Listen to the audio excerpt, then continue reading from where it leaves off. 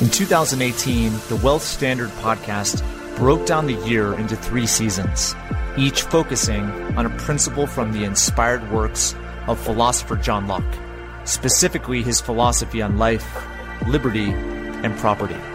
In 2019, we progressed from principle to the ideal environment for building wealth and achieving prosperity. The theme was laissez-faire capitalism. For season 2, it continues. The theme is entrepreneurship and intrapreneurship, and how you apply the principles and environment to the individual. The guests, ranging from economists to entrepreneurs to political influencers, authors, and more, will teach you how to take your life to the next level. Now, on to the next episode. Hey everyone, this is Patrick Donahoe. Thank you for tuning in this week. I have an awesome guest, and we're just going to keep going on this theme of entrepreneurship. We're almost done for the year. And this individual is someone that I wanted to get on to speak specifically about the idea of innovation as well as the customer and how the customer is changing at a rapid pace and how important it is for the entrepreneur to keep up and how to do that more importantly. But my guest is Nicholas Webb. He is the founder and CEO of Leader Logic. He is a world-renowned business strategist, best-selling author, and futurist. As an inventor, Nicholas created one of the first wearable technologies and one of the first smallest medical implants. He is a founder and CEO of Crave, a top business growth consulting firm, and he has been awarded over 45 patents by the U.S. Patent and Trademark Office for a wide range of cutting-edge technologies.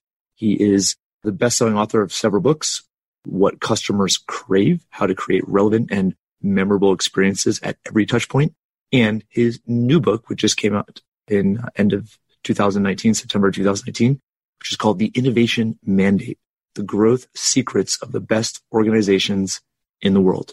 So you guys welcome my very special guest today, Nick Webb. Nick, it's amazing to have you on. Thank you so much for spending this time. How's everything going in your world? Really good. Thank you. I appreciate it. I love your backdrop. It looks very innovative. Yeah. Unfortunately, I have ADD, so I have to work on multiple computers all day. So. Multiple computers, multiple screens, multiple mics, I'm even observing. That's amazing. We've been spending a lot of time on the podcast learning about so many different aspects of entrepreneurship. And what I love about what you write about and are speaking about, especially most recently, is the idea of innovation. I think it's clear to everyone that we are rapidly advancing as a society, and it's kind of like we're being unconsciously conditioned to buy differently, to get our news differently, to be entertained, manage our money, learn. So in your book, you talk all about this. So you make the case for innovation being that variable that distinguishes successful and unsuccessful companies. So can you expand on that for us? Yeah, absolutely. The best way to look at the term that everybody's using right now, of course, is disruption. It's all about disruption. When you really think about what disruption is, it's another way of saying difference, right? But that difference is much bigger than it ever has been. And the speed of differentness has really sped up. So in a time of differentness, most organizations that are failing are those organizations that are committed to the status quo. And so what I found after researching 3 years ago, my book, What Customers Crave, and more recently, my book just released, Innovation Mandate, I found that the best organizations, without a doubt, are those organizations that understood their customers better. They rapidly developed new business models, new economic models, new products and services. And as a result of that, they're absolutely growing at a rate that is hard to believe. Whereas these large established companies, Toys R Us and Sears and others, are failing at medical certainty. So how do you define or characterize innovation? That's a good question. And you would think it would be an easy question to answer. I come at innovation in I think, a pretty well-rounded way. I started my career inventing medical technologies. And my first technology was one of the world's smallest microsilicone implants for ocular surface disease. So you could say innovation is about the bright, shiny object. That's been 43 patents ago. But more recently, in working with enterprise, I began to realize that some of the best innovations today are really going to be new ways in which people deliver more consumer value, or in the case of a business-to-business model. So what that really looks like is that the definition of innovation is actually pretty straightforward. It's new value that serves you your organization, and your customer. It's that simple. It can be new ways to introduce new business models that you borrow from another industry. It can be new packaging. It can be ways in which you answer your telephones. It can be cutting-edge technologies. It's anything that serves your organization and customer that's new and valuable. So how often should a company be innovating? Well, it should be a continuous process. Innovation is like a stock portfolio. It's comprised of incremental innovations, which is just a constant way in which we get better. There are landmark innovations, which are significant ways that we improve the way that we deliver value to our enterprise and our customers. And then there are breakthrough and disruptive. Across that continuum of those 4 different types of innovations, we should be doing this all the time. We should constantly be looking at ways to deliver better, because the problem is that client and customer value or expectation is continuing to climb. Amazon, when they first launched, wait a week and you'll get whatever you ordered. Today, most everything comes in 2 days. And I can tell you within the next 5 years, the real battlegrounds with Walmart and with Target and with Amazon will be getting products to you in just about any product you can think of. So could a company say that they're innovating and still fail? I think so, because innovating is that the overwhelming majority of things we innovate are bad, right? To give you an idea, there are about 3,000 patents that are issued a year. Only about 2% of those ever reach successful commercialization. The good news is if you develop, as I talk about in my book, an innovation pipeline, we do what I encourage people to do with every part of their life, and that is to fail fast. If you fail fast, you don't burn through resources, you don't take fuel up trying to take something to the market. The good news is if you develop an innovation pipeline, you can eliminate a lot of those mistakes. But yeah, absolutely. People invent lame stuff all the time and it fails in the market. And usually it's because they really don't understand it. That is what I wanted to hear. And that's where I kind of wanted to take the conversation, because there's literally last night, there was a Utah company where I'm based that had about $60 million in funding and laid off a huge amount, like 60 or 70% of their workforce. And it was a technology company in Silicon Slopes, which is a very innovative place in Salt Lake City. And I went and did some research, and the company's called Canopy. You guys can go look at them. And they were trying to create a new platform for CPAs to use. I found it fascinating because CPAs are some of the hardest customers and probably the most low customers because of how their mind works. Can you speak about that, about when somebody doesn't understand their customer and how vital it is to continue to discover better ways to meet their needs? Yeah, I'll tell you, in my consulting practice, we work with some of the top brands. And one of the things that are great at is understand you can't deliver value to somebody you don't understand. And most people use technologies like VOC, which stands for voice of the customer, or they'll use net promoter scores, which are fine, but they're fractional. In my opinion, they're fractional and they're non-actionable.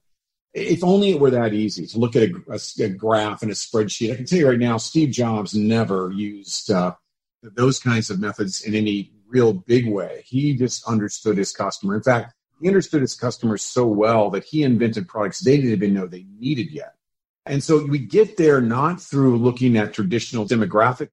Most people use demographic market analysis. That's the most common way, combined with survey data and focus groups. Most of it's really, really wrong because they're looking at people and pigeonholing them into customer personas based on those kinds of very, very old-fashioned methods. What we really need to do is to look across our customers based on what they hate and what they love. I talk about hate-love personas. And then in the Innovation Mandate, I talk about how do we weaponize those understanding what customers hate and love. The one thing that we know for sure is that all customers hate friction. So right off the bat, you don't need to do a survey to find out that customers hate friction. And Amazon, what's that? Just look for friction. Just look for friction. Right. If you can go in and look for friction right off the bat, pretty much every persona hates friction. Across most personas, they hate the lack of relevancy. It has to be relevant to them. It has to be customizable in many cases. What we do in our practice, we look at an organization and we do what's called customer experience readiness assessment. We look at their innovation capabilities and their customer infrastructure to find out how they get information, how they deliver that information into new innovations, how they deploy those innovations. And so you have to kind of do it like a medical pathway. You start with a good diagnosis, understand where there are resource tools and system gaps, and then you build out a fast and fluid, agile roadmap that allows you to actually go in and do the stuff. You're not going to get it through graphs and spreadsheets and the traditional things that we've done. It just unfortunately doesn't work that way. Yeah, it's amazing where you've had economic law for a really long time, and there's Say's law, which is fascinating to me because you hit the nail on the head with Steve Jobs. It's like customers don't want products, right? They want solutions, right? They want to feel a certain way. And if you can connect with that and always be seeking for ways to do that, and that I think is one of those special variables about successful innovation. Absolutely. Like if you look at Spotify didn't invent in music, right? They invented better moments of music. Netflix didn't reinvent video. They created better moments of movies. Amazon created better moments of merchandise, right? Apple created better moments of machines. And I could go on and on and on. It's about the moments. How do we look at those 5 touch points, the pre-touch moment, the first touch moment, the core experience, the last touch, and the in-touch moment, and understanding that across a range of personas to invent perfect and beautiful experiences. And when we can do that, the impact to an organization is incredible. In fact, 85% of the top brands in the world are using CX, customer experience innovation, as their primary way that they drive sustainable growth. So, Nick, what are ways, because this is fascinating, and we've touched on a few of these things over the course of this season.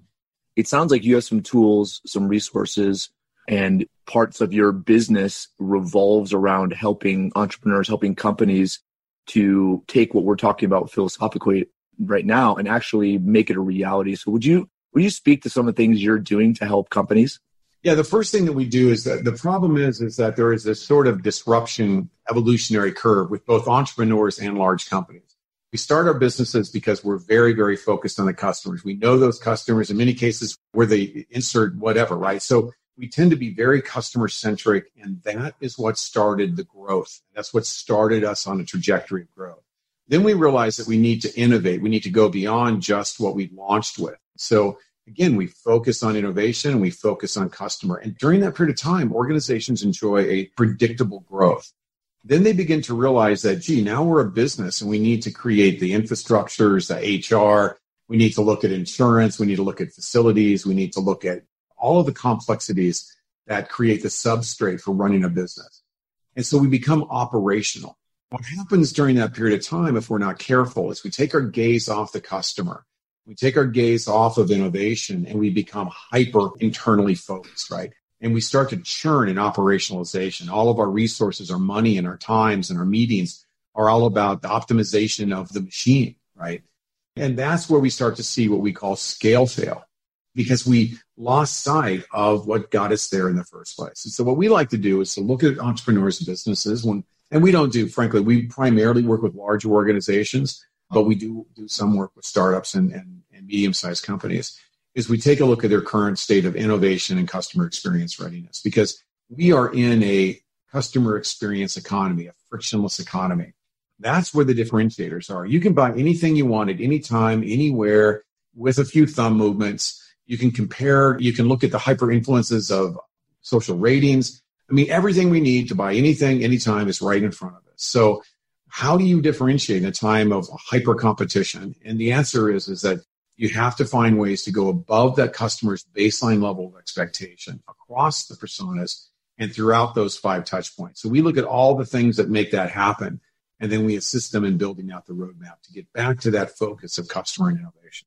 So is the best way to, because it sounds like you work with larger companies, enterprises, with regards to your book, reading your book or listening to your book, are there tools that you provide through that would help maybe some of the smaller businesses, folks that are just getting started, but maybe folks that are at the point where they are scaling and realizing that the lack of innovation, the lack of better marketing is starting to inhibit their overall? Yeah, absolutely.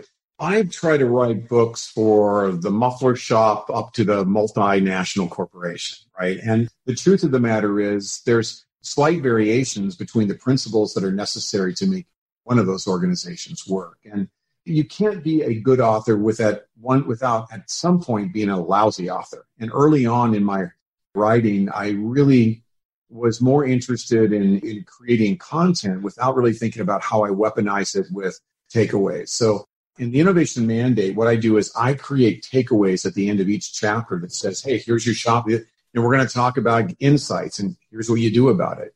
So I think that the best way for people to use the book is that they'll find that the takeaways there are very practical. They're not targeted to multi-billion-dollar corporations. They can apply to the startup and to the entrepreneur as well. Well, Nick, this has been an awesome interview. Thank you so much. I know we've just focused on these few things, but I see just so many signs out there of industries right on the brink of being disrupted. And a lot of these grandfather industries, they know things are changing, but they still have faith that their business model is going to sustain them. And it's the state of denial that a lot of industries are in. So it's going to be a really interesting 5 to 10 years. But I look at the simplicity of your message, but yet how profound it is. It's the idea of understanding the customer and always, always, always improving the ways in which you're providing value to them. And so I love what you're talking about, speaking about, because in the end, I think the customer is always going to win because the customer is the one that chooses to buy and continue to buy. And I love the message. And so hopefully you as an audience are realizing this as it relates to your specific business or enterprises, and that you use maybe some of the ideas Nick has put together in his 5th book, Nick, correct? I think that's right, yeah. Yeah. And we're grateful for you and for you putting the effort and time that it takes to write a book and to do it on this specific subject. So would you maybe spend the last few minutes just talking about how people can connect with you, follow you, and if they are in the right situation, potentially use your services or the services of your company? Oh, sure. Yeah. So on the speaking side, my website is simply nickwebb.com with 2 B's. I speak at about 70 events around the world each year. On the consulting side, the website is simply goleaderlogic.com. That's where we provide a range of consulting services across innovation and strategy and customer experience. Well, Nick, it's amazing to have had you on. Thank you so much for your time again, and let's stay in touch for sure. Sounds great. Thanks so much for having me. I really appreciate it. Okay, thanks. Bye-bye. Thank you for listening to the Wealth Standard Podcast. Be sure to visit the show's official website, thewealthstandard.com, for appropriate disclaimers and terms of service. Guest opinions are their own. If you require specific investing, financial, legal, tax, or any other specialized advice, please consult an appropriate professional. We welcome and appreciate reviews of the show. Head on over to iTunes or Stitcher to leave your review. And don't forget to subscribe to the show to get access to every new episode and exclusive interviews this season. Thanks again for joining us, and we'll see you next time.